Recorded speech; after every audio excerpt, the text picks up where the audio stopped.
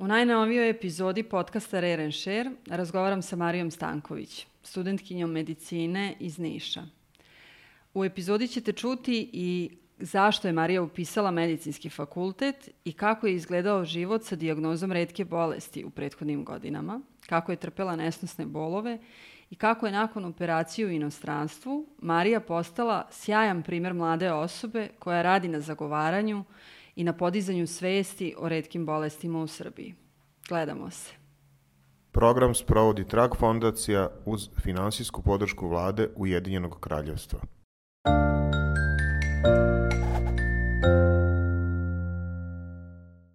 Ovaj materijal je finansirala Vlada Ujedinjenog Kraljevstva. Izrečeni stavovi ne moraju nužno odražavati zvaničnu politiku Vlade Ujedinjenog Kraljevstva. Draga Marija, hvala ti što si se odazvala pozivu da učestvuješ u podcastu Share. Cilj i misija našeg podcasta jeste da pokrenemo teme o kojima se retko priča, da razgovaramo na teme sa članovima i članicama zajednice obolelih od retkih bolesti, ali i profesionalcima koji su uključeni u to multisistemsko lečenje koje je zapravo i neophodno kada su dijagnoze retkih bolesti u pitanju.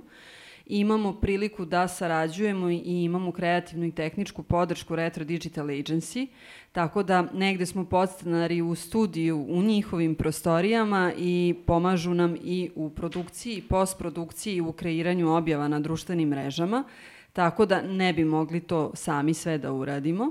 Drago mi je da si se odazvala, da si došla u Novi Sad čak iz Niša. U ovom momentu ti si studentkinja medicinskog fakulteta u Nišu, ali tvoja priča traje nešto duže. Počela je recimo oko 2016. u suočavanju sa dijagnozom retke bolesti i u tom momentu dok si došla do odgovora koja je to dijagnoza, kako se zove i šta ona znači, bila si jedina u Srbiji. Dakle, lekari u Srbiji čak nisu imali ni iskustva precizno sa tom dijagnozom da bi je lečili, što je zapravo rezultiralo odlaskom iz Srbije i lečenjem u inostranstvu. Htela bi pre svega da mi kažeš pre postavljanja dijagnoze, dakle neko tvoje odrastanje, suočavanje sa bolovima koji su bili glavni simptom ove dijagnoze i kako je teklo tvoje školovanje i odrastanje s obzirom na situaciju u kojoj si se našla. Hvala vam na pozivu. Meni je čast što sam danas sa vama ovde i što imam priliku da ispričam priču baš za Share. Da, moji simptomi kreću 2016. godine i sasvim slučajno kao neki bezazleni bolovi u stomaku, sve je ukazivalo na tu upalu slepog creva, pa mi je slepo crevo i operisano. Nakon toga, nekih 2 meseca bolovi su se opet javili i godinu dana sam je krenula, to jest tih godinu dana je proteklo u traženju dijagnoze da bi se postavila dijagnoza bilijarne diskinezije. Odnosno nefunkcionisanja te žučne kese da bi 6. jula 2017. godine operisala i žučnu kesu. Opet 2 meseca nakon toga bolovi se vraćaju, onda kreće prava borba. Do tada mi je nekako se sve činilo da to ništa nije strašno, jer eto, slepo crevo, žučna kesa, svaka druga, treća osoba operiše to, ne baš u mojim godinama, ali dobro. Ali tada kada su se posle operacije žučne kese javili bolovi, tada već kreće strah. Prva sumnja koja je postavljena bila je na holangitis. Primarni sklerozirajući holangitis. Meni su lekari u tom trenutku rekli da će u roku od 5 godina završiti na transplantaciji jetre, da će to prouzrokovati tu bilijarnu cirozu jetre, međutim na kraju se to ispostavilo kao greška, hvala Bogu, jetra je u potpunosti zdrava, ali se na tom magnetu videlo i proširenje leve bubrežne arterije u tom trenutku, međutim kasnije se ispostavilo da je to bila greška i da je u pitanju leva bubrežna vena. Tako da je 2019. godine meni postavljena sumnja na Nutcracker sindrom i ja bih istakla profesora, to jest doktora Aleksandra Bojanovića koji je prvi postavio sumnju na Nutcracker. Ja sam tih od 2019. do 2022. godine nekako živela sa tim bolovima, oni su uglavnom na skali od 1 do 10 bili 11. Lekari nisu verovali. Uglavnom se sve to svodilo da je ili od hrane ili da ja imam neki psihički poremećaj pa da umišljam bolove. Međutim, 2022. godine, negde marta, aprila, bolovi se opet javljaju. Zanima me kako si ti primetila prve simptome? Dakle, boleo je stomak, ali gde? Da li je bio neki udarac koji je izazvao te bolove ili su ti bolovi počeli spontano? Da, postoji udarac na času fizičke aktivnosti. Dobila sam udarac loptom u stomak i tada je sve i krenulo. Međutim, tada je prvo krenulo sa leve strane, nakon toga su se bolovi spustili u okviru samog slepog creva, pa onda pod desnim rebarnim lukom pred samu operaciju, znači septembar, oktobar, bolovi su već bili negde oko pupka i sa leve strane i širili su se pozadi, odnosno ka kičmi, tako da ja nisam mogla da stojim i sedim duže od 15 minuta.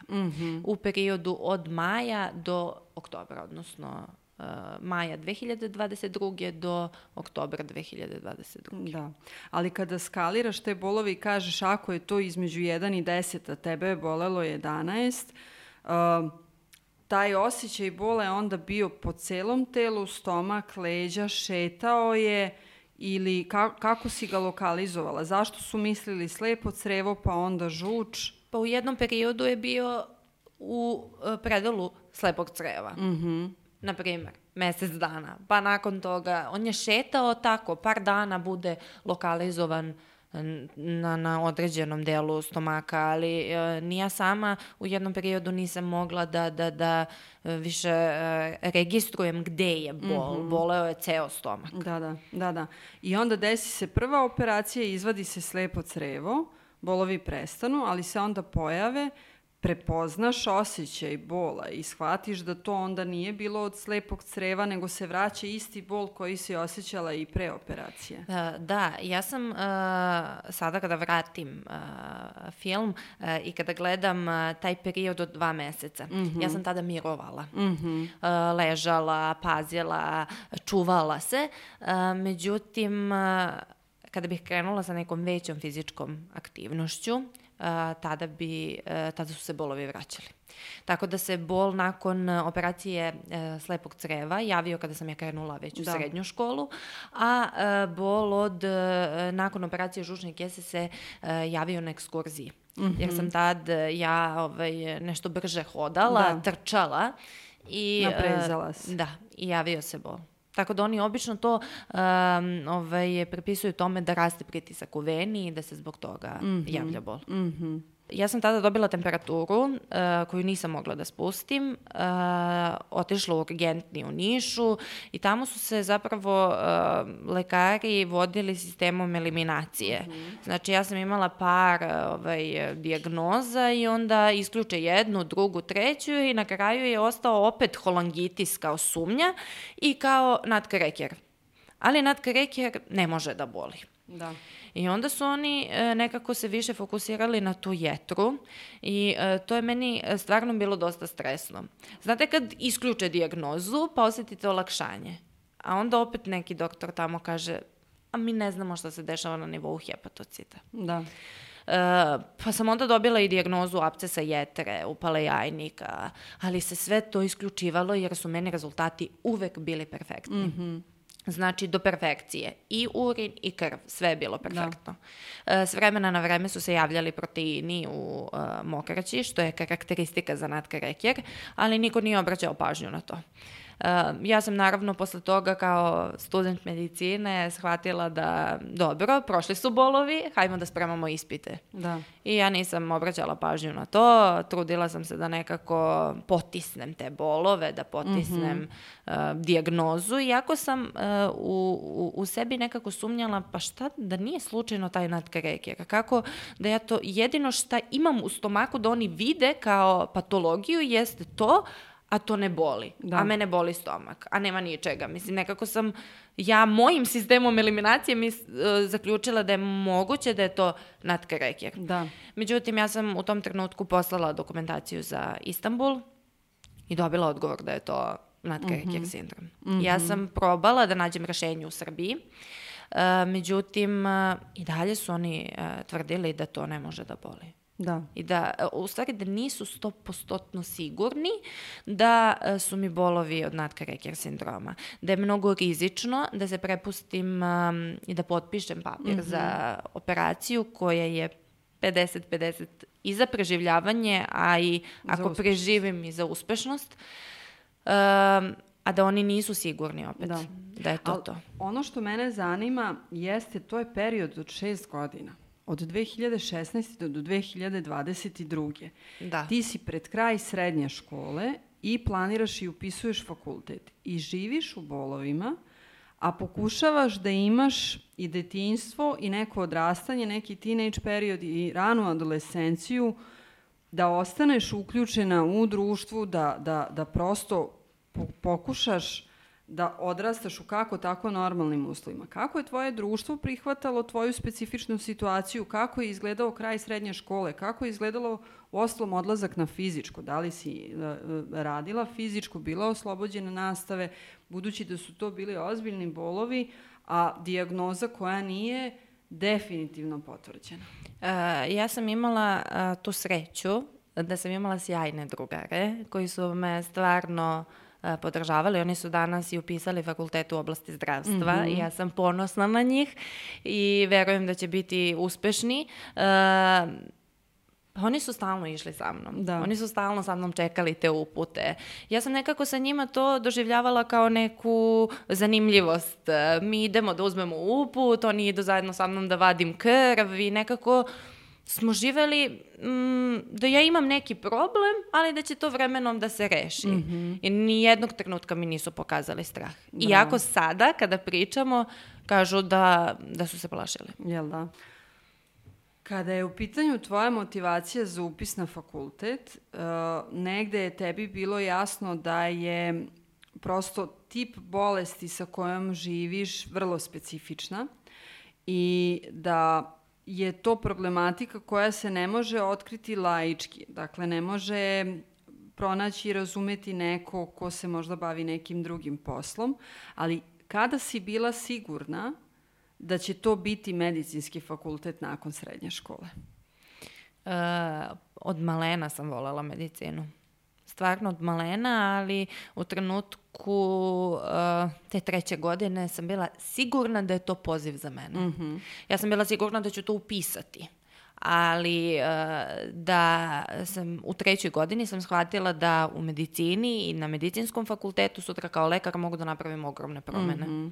I ono što si jednom ranije pomenula, a pričali smo u aprilu na Kopaoniku, da to bavljenje medicinom ne može da radi bilo ko. Kakva je tvoja impresija ko može biti lekar i ko može da leči ljude? Samo dobar čovjek. Jel da? Bravo. Da, samo dobar čovjek može biti lekar. Ja kažem da džaba ljudima diplome, uspeh, položaj u društvu imaju. Ali duša je ono što opisuje lekar. Ja znam po svom doktoru, profesor Ali, kada sam ja ušla na pregled kod njega, postojale su 3 fotelje za tatu, mamu i mene, ali je bila i žena Zehra koja je meni bila svetlo u Istanbulu, prevodila nama. On je ustao da bi ona sela. Jedan profesor koji predaje na Istanbulskom univerzitetu, svetski poznat, priznat, je to uradio. Kada je to uradio, nije bilo potrebe da mi priča uopšte ništa stručno, niti da mi objašnjava, ja sam znala da sam u pravim rukama. Bravo. I naše iskustvo negde pokazalo, posle se i menjalo, da su lekari svesni težine svojih reči. Ima onih koji prosto nemaju tu meku veštinu saopštavanja i gosti i gošće u prethodnim epizodama u više navrata smo ih pitali kako to izgleda, kako to promeniti. Dakle, lekari se bave pacijentima i možda im već postaju brojke, ali roditelji deteta sa dijagnozom retke bolesti su toj porodici jedini sa tim problemom. I mi se hvatamo za svaku reč koja je izgovorena. ako je pozitivna, dižemo u nebesa i jako želimo da to zaista bude tako pozitivno. Ako je najavljen neki tragičan, negativan ishod, porodica pada u agoniju. A lekarima te neke stvari postanu čak i rutinske.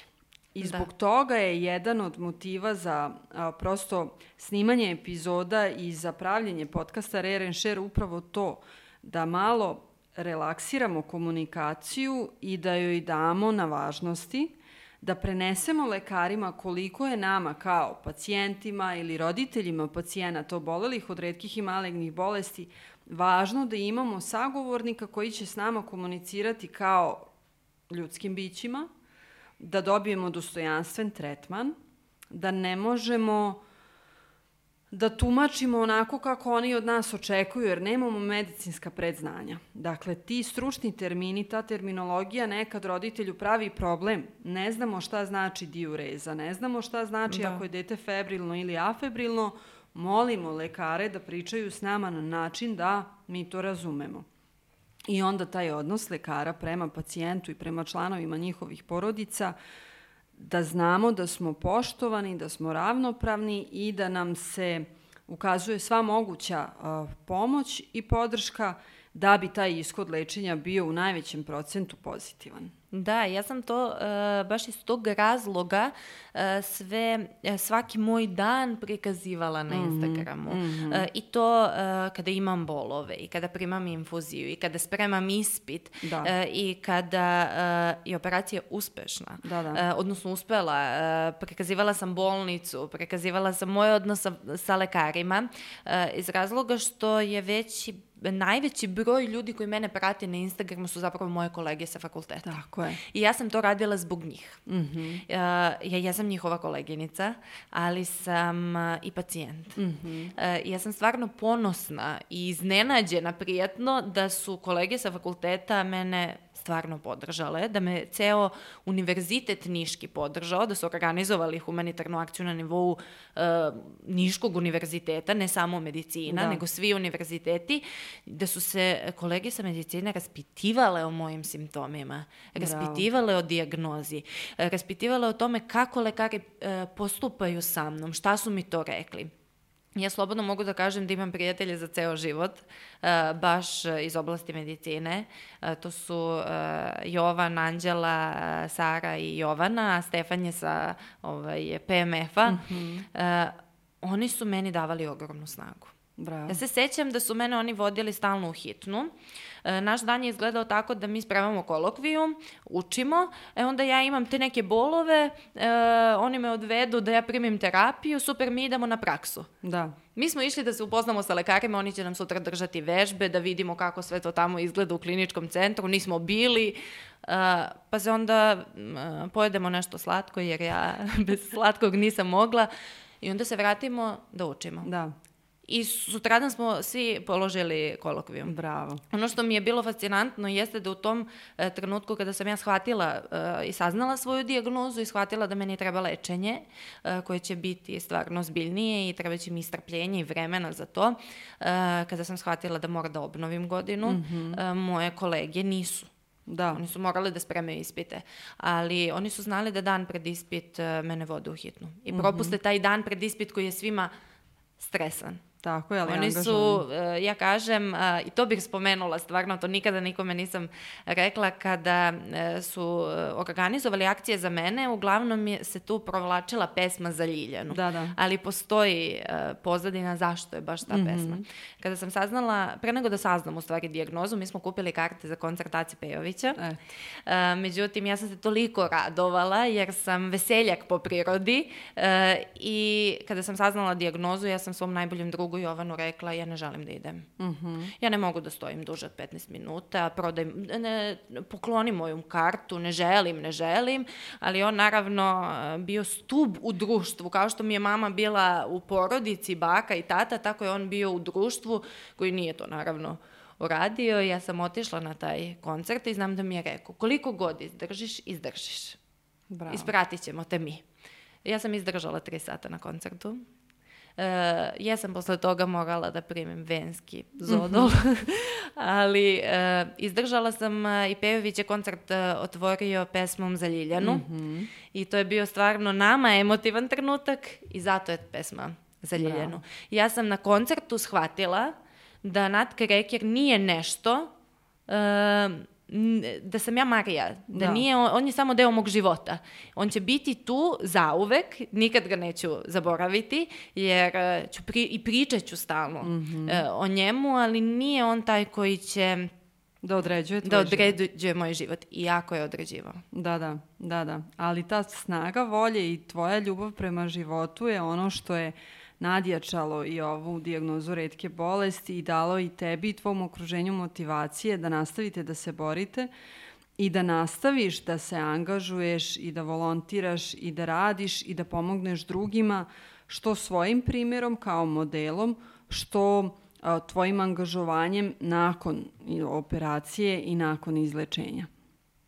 A kako je porodica odreagovala? Neminovno je i mi smo do sada uglavnom imali u epizodama podcasta Rare and Share roditelje, dece pacijenata, kojima je, na primjer, dijagnoza utvrđena u ranom uzrastu. Uostalom i naše dete je pre drugog rođendana imalo dijagnozu retkog pedijatrijskog raka i on je to sad već zaboravio. Nema to dugoročno pamćenje da bi se setio. Ima neku svest, ima neku kreiranu memoriju od onoga što smo mu rekli, ali smo mu rekli onoliko koliko treba da zna i ne više od toga. A opet ti s druge strane si vrlo bila svesna svega šta se dešava.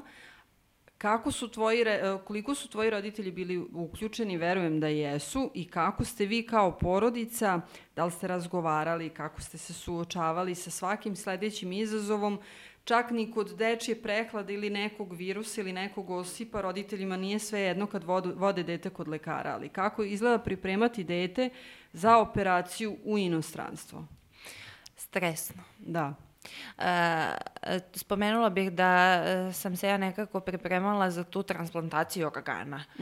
Jer to je trajalo jedno 5-6 meseci, da oni sumnjaju na to i znam da sam ja stalno pričala sa mamom. U trenutku kada su mi saopštili tu sumnju na tu dijagnozu, ja sam došla kući sa tatom iz bolnice i videla tetku i mamu da plaču. I ta slika mi je ostala i dalje mi je pred očima, iako su one brzo kao nije ništa. Kasnije sam ja razgovarala sa roditeljima i mama je bila ta koja me nekako, tata nije toliko pričao, a mama jeste, ona mi je pričala da uvek postoji lek za sve, da se ne sikiram, da pa opet ono sve ima svoje zašto, veruj mi da sve to što si tih 7 godina trpela bolove, vidjet ćeš da ćeš sutra možda biti inspiracija nekome. Ona je stvarno, verujem da je i njoj bilo teško, ali je stvarno bila jedan stub koji je sve nas držao. Imali ste možda odgovor od stručnjaka u toj nekoj psihološkoj podršci? Da li vam se neko obratio? Da li je neko ponudio stručnu pomoć u toku lečenja ili oporavka tebi lično ili porodici? Što se tiče psihologa, psihijatra, ne. Znači sami ste sve iznali. Sami, ali ja bih spomenula i baku koja je bila tu da podrži opet i mamu. Ja kažem, obično mi ljudi spomenu da mi i posle svega ovoga što sam proživela treba psihoterapija, da ja porazgovaram, ja kažem, meni ne treba. Meni je dovoljno da odem sa bakom koja se isključi iz uloge bake i onda me sasluša onako kako treba i odgovori na sva moja pitanja. Bravo. Tako da je baka ta koja je opet ona glavni stup, pa onda ide mama. Odlično. Dakle, vrlo ste zrelo i vrlo svesno primili svaku informaciju šta je to što je potrebno za uraditi, jer prosto postoji cilj i svi koraci na putu do ostvarenja tog cilja moraju da se prođu.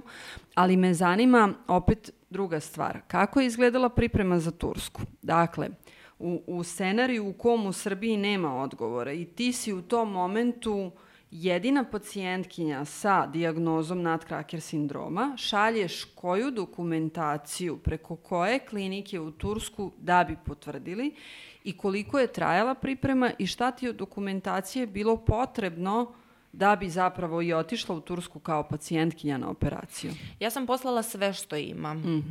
Znači, poslala sam i te sumnje na holangitis, poslala sam sve od operacije slepog creva, žučne kese i tu sumnju na Nutcracker sindrom. Ja bih spomenula da marta meseca kada sam otišla u urgentni centar, kada mi se prvi put par godina baš slošilo sa tom temperaturom, da je profesorka Slađana Petrović opet potvrdila Nutcracker, jer su oni meni spomenuli da nakon 18. godine to može da se povuče. Onda sam ja tu dokumentaciju poslala i dobila odgovor nakon 2-3 dana. U pitanju je bolnica Medical Park, Florija, gde je moj lekar, odnosno vaskularni hirurg, profesor Ali, odgovorio da je u pitanju Nutcracker sindrom, da su bolovi poreklom od tog sindroma, da taj sindrom može da boli bilo gde u stomaku i da treba da dođem na pretrage.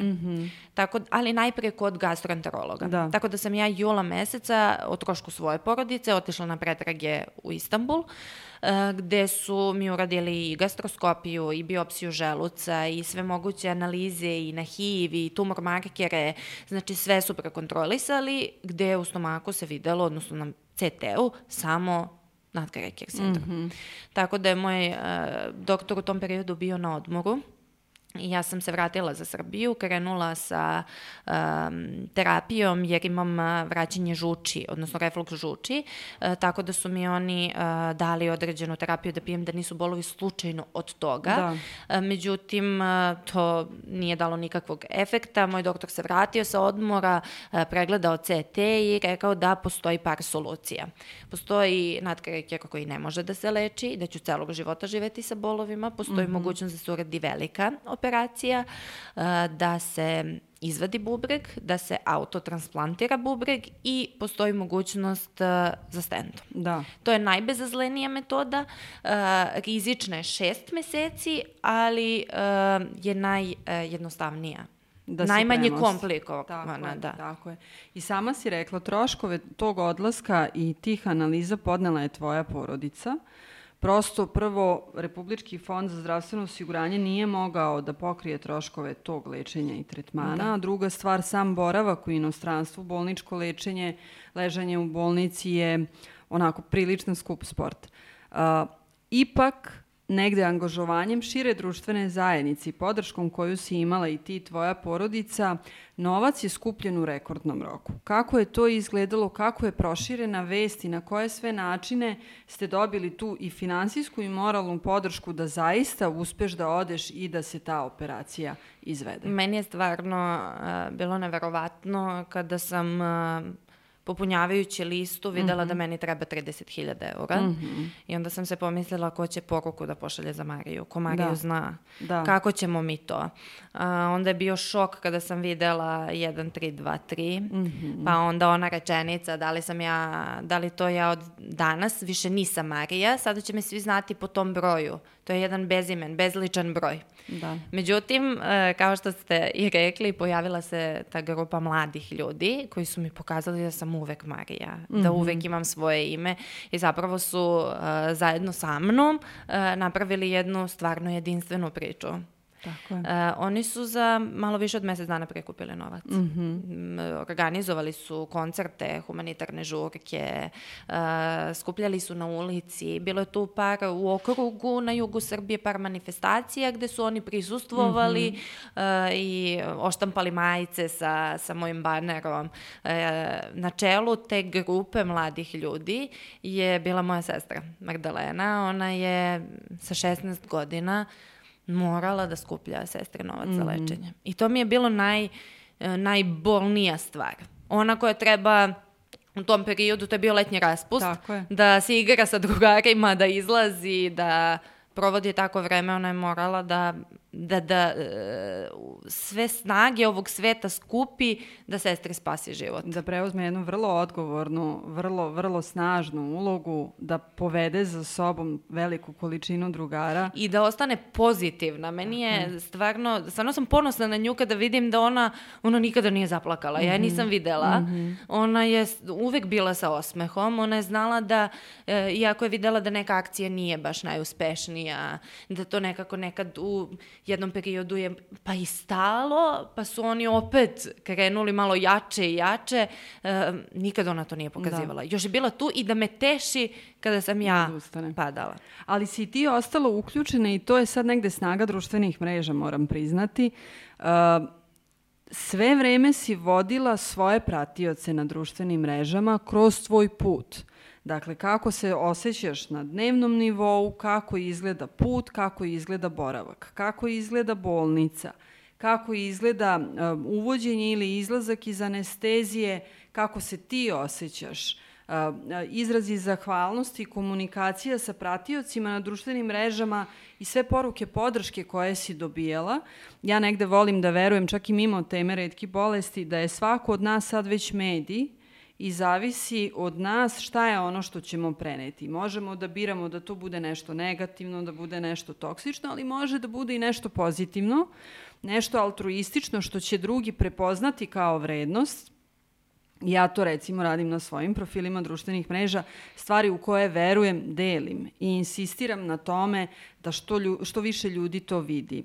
Ti si svoju vrlo nezavidnu situaciju stavila kao prioritet da pokažeš ljudima kako izgleda život sa retkom bolešću, sa dijagnozom bolesti koja je jedinstvena u Srbiji i da je ono što je tebi majka govorila, svaki problem ima svoje rešenje i da je to rešivo. Skupo je, naporno je, bolno je, ali je rešivo i da treba energije i treba entuzijazma da se to uradi. Nisi mogla sama, trebala ti je široka podrška i porodice i lekara iz Turske, ali je operacija izvedena, ti si se uspešno oporavila, taj magični period od 6 meseci je prošao, stent je ostao, dakle, ima li potrebe da za nekom novom operacijom, da li ima potrebe za nekim kontrolama, da li je nešto neophodno da se radi, da se taj Nutcracker sindrom ne vrati? Što se tiče kontrola, doktor mi je saopštio da što se njega tiče nema potrebe, ali da bih mogla jednom godišnje da dođem baš na tih godinu dana 11. oktobra na kontrolu, čisto da ja budem sigurna da je sve u redu. Jedino što ne smem da radim da se Nutcracker ne bi vratio jeste da dižem teško. Tako da sve ostalo mi je dozvoljeno i što se ishrane tiče i te fizičke aktivnosti, samo taj napor malo veći ne. Da. A sad na osnovu tvog iskustva iz perioda između 2016. i 2022. i od 2022. od kako si imala tu operaciju, da li si imala iskustva da komuniciraš sa drugima kojima lekari možda sumnjaju na dijagnozu Nutcracker sindroma, da li ti se javljaju osobe koje pretpostavljaju da imaju to isto i da li naša onda, kako da kažem, stručna javnost prepoznaje potrebu za možda ranijom dijagnostikom, da li negde tvoj slučaj je njima pomogao da vide da li je to holangitis, nije holangitis i da li je ubrzan tok dijagnostikovanja Nutcracker sindroma? Ja vidim pozitivne rezultate, to za samo godinu dana, nije prošlo ni godinu dana. U periodu od 2016. do moje operacije ja sam se čula sa ljudima iz Hrvatske, iz Nemačke, Amerike, iz Crne Gore koji imaju Nutcracker sindrom i onda su me oni usmerili na simptome, šta oni konzumiraju od lekova. Opet sam se ja konsultovala sa lekarima, ništa nisam radila na svoju ruku, ali gde su se lečili, kako je tekao oporavak. Tako da su nam se uglavnom simptomi podudarali. Tako da su, taj dečko iz Hrvatske je operisan u Kini, ja sam operisana u Istanbulu, tako da postoje centri čije se vaskularna hirurgija i bavi Nutcracker sindromom. Odlično, ali si pomenula isto tako u jednom momentu da je jedna od opcija bila pre svega transplantacija jetre, ako se ne varam? Transplantacija jetre bila zbog holangitisa. Kada se sumnjalo na holangitis, a posle kada je otkriven Nutcracker sindrom, rekla si da je moguća i autotransplantacija bubrega. Da. U tom momentu kada je tvoj scenario bio holangitis, ti si komunicirala i sa osobama kojima je vršena transplantacija. Dakle, i sa njima si komunicirala tražeći odgovore za tvoju dijagnozu u tom momentu. Kako ti se činilo to iskustvo? Da, ja sam stupila u kontakt sa Lidijom Joksić i sa Ivanom, Joksić i sa Lidijom. One su mi ispričale svoju priču, ali su one bile žute, a ja sam bila siva. Da. One su imale drugačije simptome, njih, na primjer, Ivanu nije boleo stomak, ona je imala povišene enzime, jetrene enzime u krvi, ja nisam i sve mi je ukazivalo na to da ja nemam problem sa jetrom. Ali sam ih ja više pitala radi ishrane, fizičke aktivnosti, pripreme, neke alternative, čisto da znam šta da radim dok se ne postavi dijagnoza, jer se sumnjalo. Da. Ali eto, ja sam nekako Bogu i zahvalna što su se možda i te dijagnoze pogrešile. Ja danas imam dosta poznanika zbog toga. Pa sam eto i o jetri dosta naučila, bez obzira što nemam problem sa istom. I negde je tebe to tvoje iskustvo i kvalifikovalo i senzibilisalo da upišeš medicinski fakultet. A negde tvoja interesovanja i tvoj aktivizam na društvenim mrežama nije bio jedina stvar koju si radila u ovom periodu. Ostala si verna i dosledna sebi i svom angažovanju. Uspjela si da se aktiviraš i u studentskoj i u strukovnoj organizaciji i u nacionalnom udruženju, odnosno nacionalnoj organizaciji obolelih od retkih bolesti Srbije. Kako sada izgleda tvoj aktivizam i tvoje angažovanje uz fakultet, uz obaveze na predavanjima, vežbama, pripremi ispita, kako izgleda aktivizam Marije Stanković danas? Ja kažem da sad imam mnogo više energije. Ljudi su me i pre operacije, kada bi me videli, niko ne bi rekao da sam bolesna. Da. I svi kažu ta njena energija, koliko je ona energična, koliko energije ima. Ja sada kažem, samo da vi znate koliko ja sada imam energije kada me ništa ne boli. Studije medicine su nešto što meni nije obaveza. Meni je to življenje. Ja se budim i ustajem sa medicinom. I to je jedan životni put koji je logično i puni uspona i padova i položi se i padne se ispit, ali to samopouzdanje koje sam izgradila kroz borbu sa retkom bolešću ne može da poruši ni pad ispita, ni neki moj loši postupak, i tako da je to nešto sa čim živim. A što se tiče aktivizma, retke bolesti su nešto čime ću se sigurno baviti i u budućnosti i više posvetiti Nacionalnoj organizaciji za retke bolesti Srbije i Fondaciji Zajedno za mlade. Tako da trenutno sam tu, trenutno radim sa njima, tako da vidjet ćemo gde će me put odvesti, ali sigurno je da neću odstupati od svojih promocije dijagnoza retkih bolesti. Ostaje mi još jedno pitanje u vezi sa volontiranjem i sa tvojim angažovanjem u društvu. Budući da si u toku razgovora pomenula i fondaciju Zajedno za mlade, zanima me kako izgleda fondacija, koju je osnovao i koje su aktivnosti na kojima fondacija radi, koji su ciljevi, koji su možda motivi angažovanja tebe i tvojih koleginica i kolega u fondaciji. Fondacija Zajedno za mlade, nju je osnovala profesorka Danica Grujičić. Ja sam član postala baš iz razloga što mi je želja da je upoznam. Ja sam oduševljena njenim radom, uopšte njenim načinom razmišljanja, i to mi je nekako, ne treba imati idola, ali mogu da kažem da u nekim stvarima želim da sledim profesorku.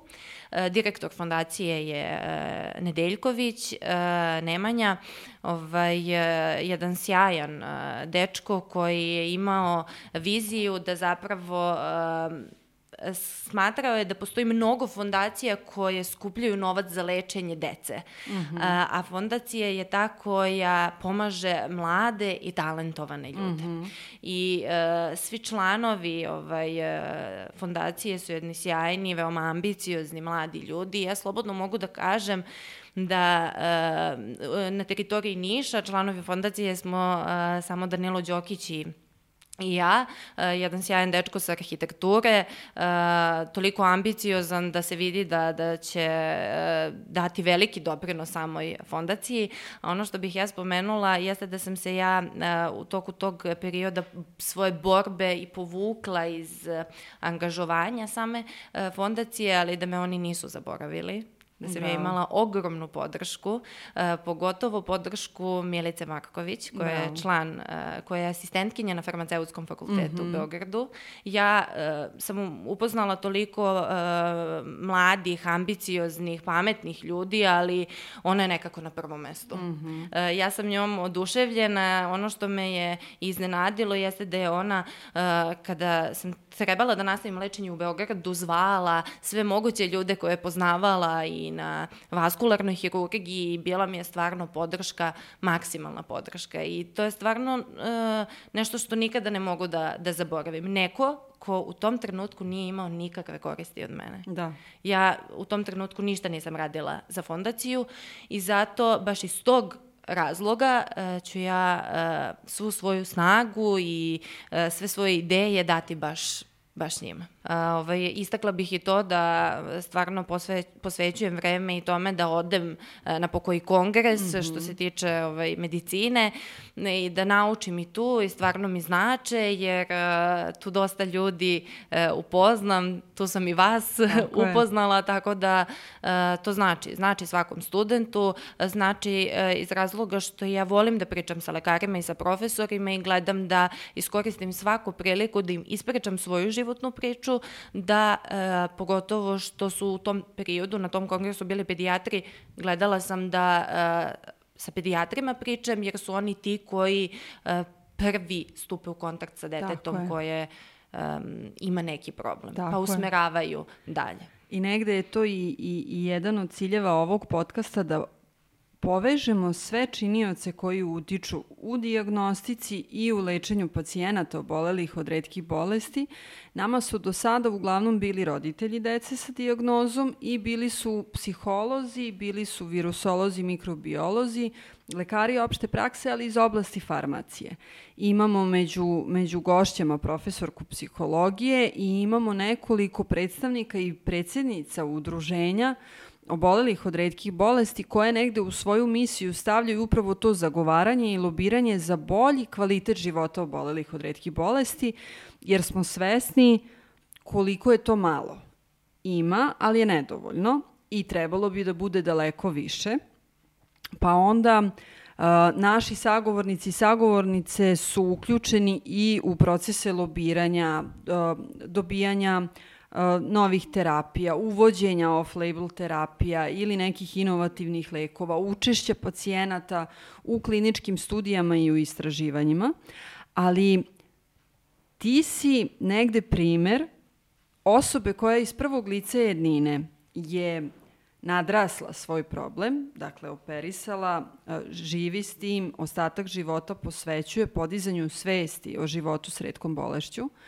I osim ovoga na društvenim mrežama, angažovana si i u nastupima u medijima, jer prosto prostora je vrlo malo, ima ga, ali je nedovoljan da bi se o tome pričalo. Pokušavamo svi zajednički da negde temu retkih bolesti sa margine društvene pažnje privučemo u središte. I to i jeste jedan od ciljeva podcasta Share, da oni kojima se to dešava ne ostanu u tom začaranom krugu potrebe, dakle, dobiju dijagnozu, leče se, izleče se ili se ne izleče i ostaje posljedica na to, a da šira društvena zajednica o tome ne zna ništa, dok se nekom to ne desi. Dakle, pokušavamo da razgovaramo o tome prilično transparentno, da istaknemo probleme sa kojima se suočavaju oboleli od retkih bolesti i njihove porodice.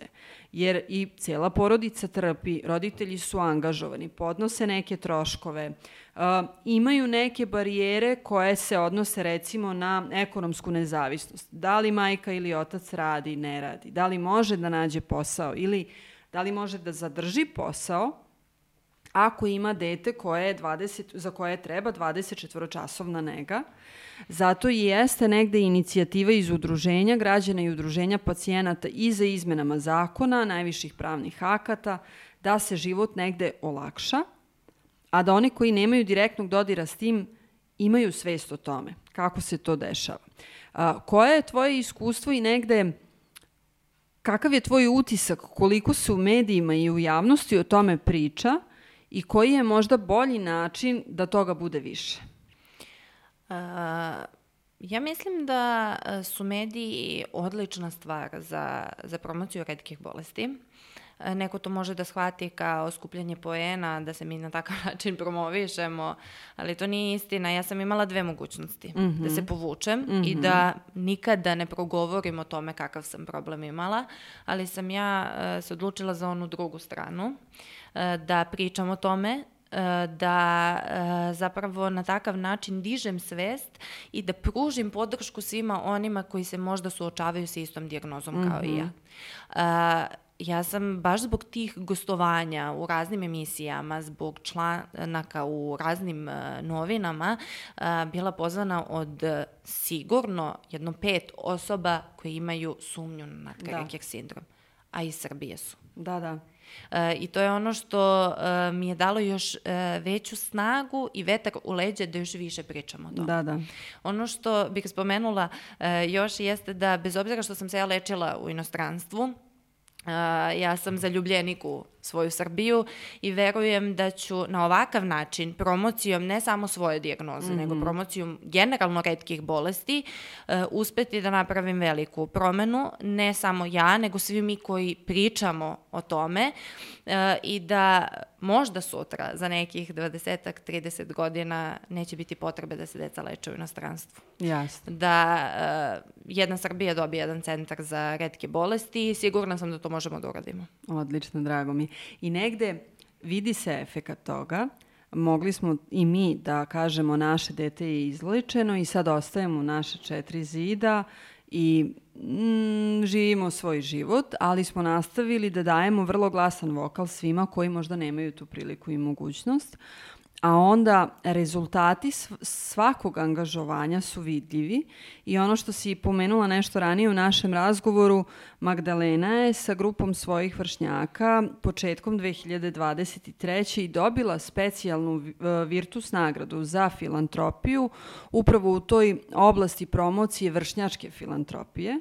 Dakle, sjajna je stvar da su mladi ljudi koji s jedne strane možda mogu biti rasterećeni te količine odgovornosti i obaveze ipak preuzeli na sebe ozbiljan zadatak da skupe novac, da podignu svest, da motivišu svoje vršnjake, da učestvuju dalje i da onda tvoja mlađa sestra sa svojih 16 godina sve to vuče na svojim leđima, da imate podršku roditelja koji su svakako tu angažovani, jer ponavljam, cela porodica je uključena u to. Ali negde je Magdalena primjer jedne vrlo svesne, vrlo odgovorne mlade osobe koja svojim primjerom može pozitivno da utiče i da promoviše ovaj sistem vrednosti. Te, molim te, pozdravi sestru i čestitaj joj i u naše ime. Hoću. Ono što je meni važno i želela bih od tebe da čujem za sam kraj našeg razgovora je bila si jedina. I ostaćeš jedina i prva možda koja se suočila s tom dijagnozom i tvoj put je svakako specifičan i netipičan za ovdašnje uslove, ali negde si prva od mnogo njih koji će taj put tek proći. Zanima me ipak koja je tvoja preporuka i gde je tvoj utisak u iskustvu sad unazad već 7. godinu, koja je to tema o kojoj se retko priča, koju bi možda želela da kandiduješ kao neku od narednih za podcast Rare and Share, da predložiš možda ili sagovornika, sagovornicu ili da predložiš temu o kojoj se retko priča. Vođena ličnim iskustvom i time da sam se suočila sa činjenicom da će mi u jednom trenutku trebati organ. Ja osjećam potrebu da predložim da je važno pričati o transplantaciji organa. Priča se, da, isto kao i o retkim bolestima, tek smo počeli da dobijamo svest o tome, ali smatram da, eto, možda Lidija ili neko iz udruženja Zajedno za novi život može da priča na tu temu. Odlično. To i jeste važno zato što ja mislim da broj davalaca u odnosu na broj onih kojima to treba je daleko nesrazmeran, čak i kod donacija i dobrovoljnog davalaštva krvi, u što sam isto tako uključena. ima nesrazmere i ima potrebe za jedinicama, a posebno onda kada pričamo i o plazmi i o matičnim ćelijama i u ostalom i o transplantaciji organa. Ja bih ti se zahvalila na dolasku u Novi Sad. Velika je stvar imati ovako jednu mladu gošću koja je vrlo svesna onoga šta je prošla i dragoceno nam je tvoje iskustvo da čuju svi koji gledaju i prate epizode podcasta Rare and Share kako izgleda dolazak do dijagnoze, kako je tekao taj put, da je nažalost češće to sistem eliminacije dok se ne dođe do precizne dijagnoze i mislim da je tu tema samo iskustvo lekara, ali svejedno ta komunikacija pacijenata sa lekarima i prenošenje osjećaja, bolova i simptoma koji mogu pomoći i ubrzati dolazak do dijagnoze. I druga stvar, tvoj sestrin i angažman tvojih prijatelja u podizanju svesti o tome kako izgleda živeti sa retkom bolešću i da je svaki problem rešiv je velika stvar za celu zajednicu obolelih od retkih bolesti i s druge strane za širu društvenu zajednicu koja kada nema dodira, nema ni senzibilitet do onog momenta kada se to nekom desi. Bilo mi je zadovoljstvo ugostiti te u prostorijama Retro Digital Agency koja podcastu Rare and Share ustupa prostor i pruža tehničku i kreativnu podršku. Mi ćemo ovu epizodu podići na našem YouTube kanalu Rare and Share i na svim podcast platformama na kojima smo napravili podcast, odnosno kanal istog imena, a onda ćemo onako beskrupulozno i potpuno samoživo da delimo i na profilima društvenih mreža Rare and Share, jer verujemo da je ovu priču važno čuti i ovo je tema o kojoj se retko priča, a potrudit ćemo se da je proširimo što više. Hvala ti. Hvala vama. Program sprovodi Trag fondacija uz finansijsku podršku vlade Ujedinjenog kraljevstva.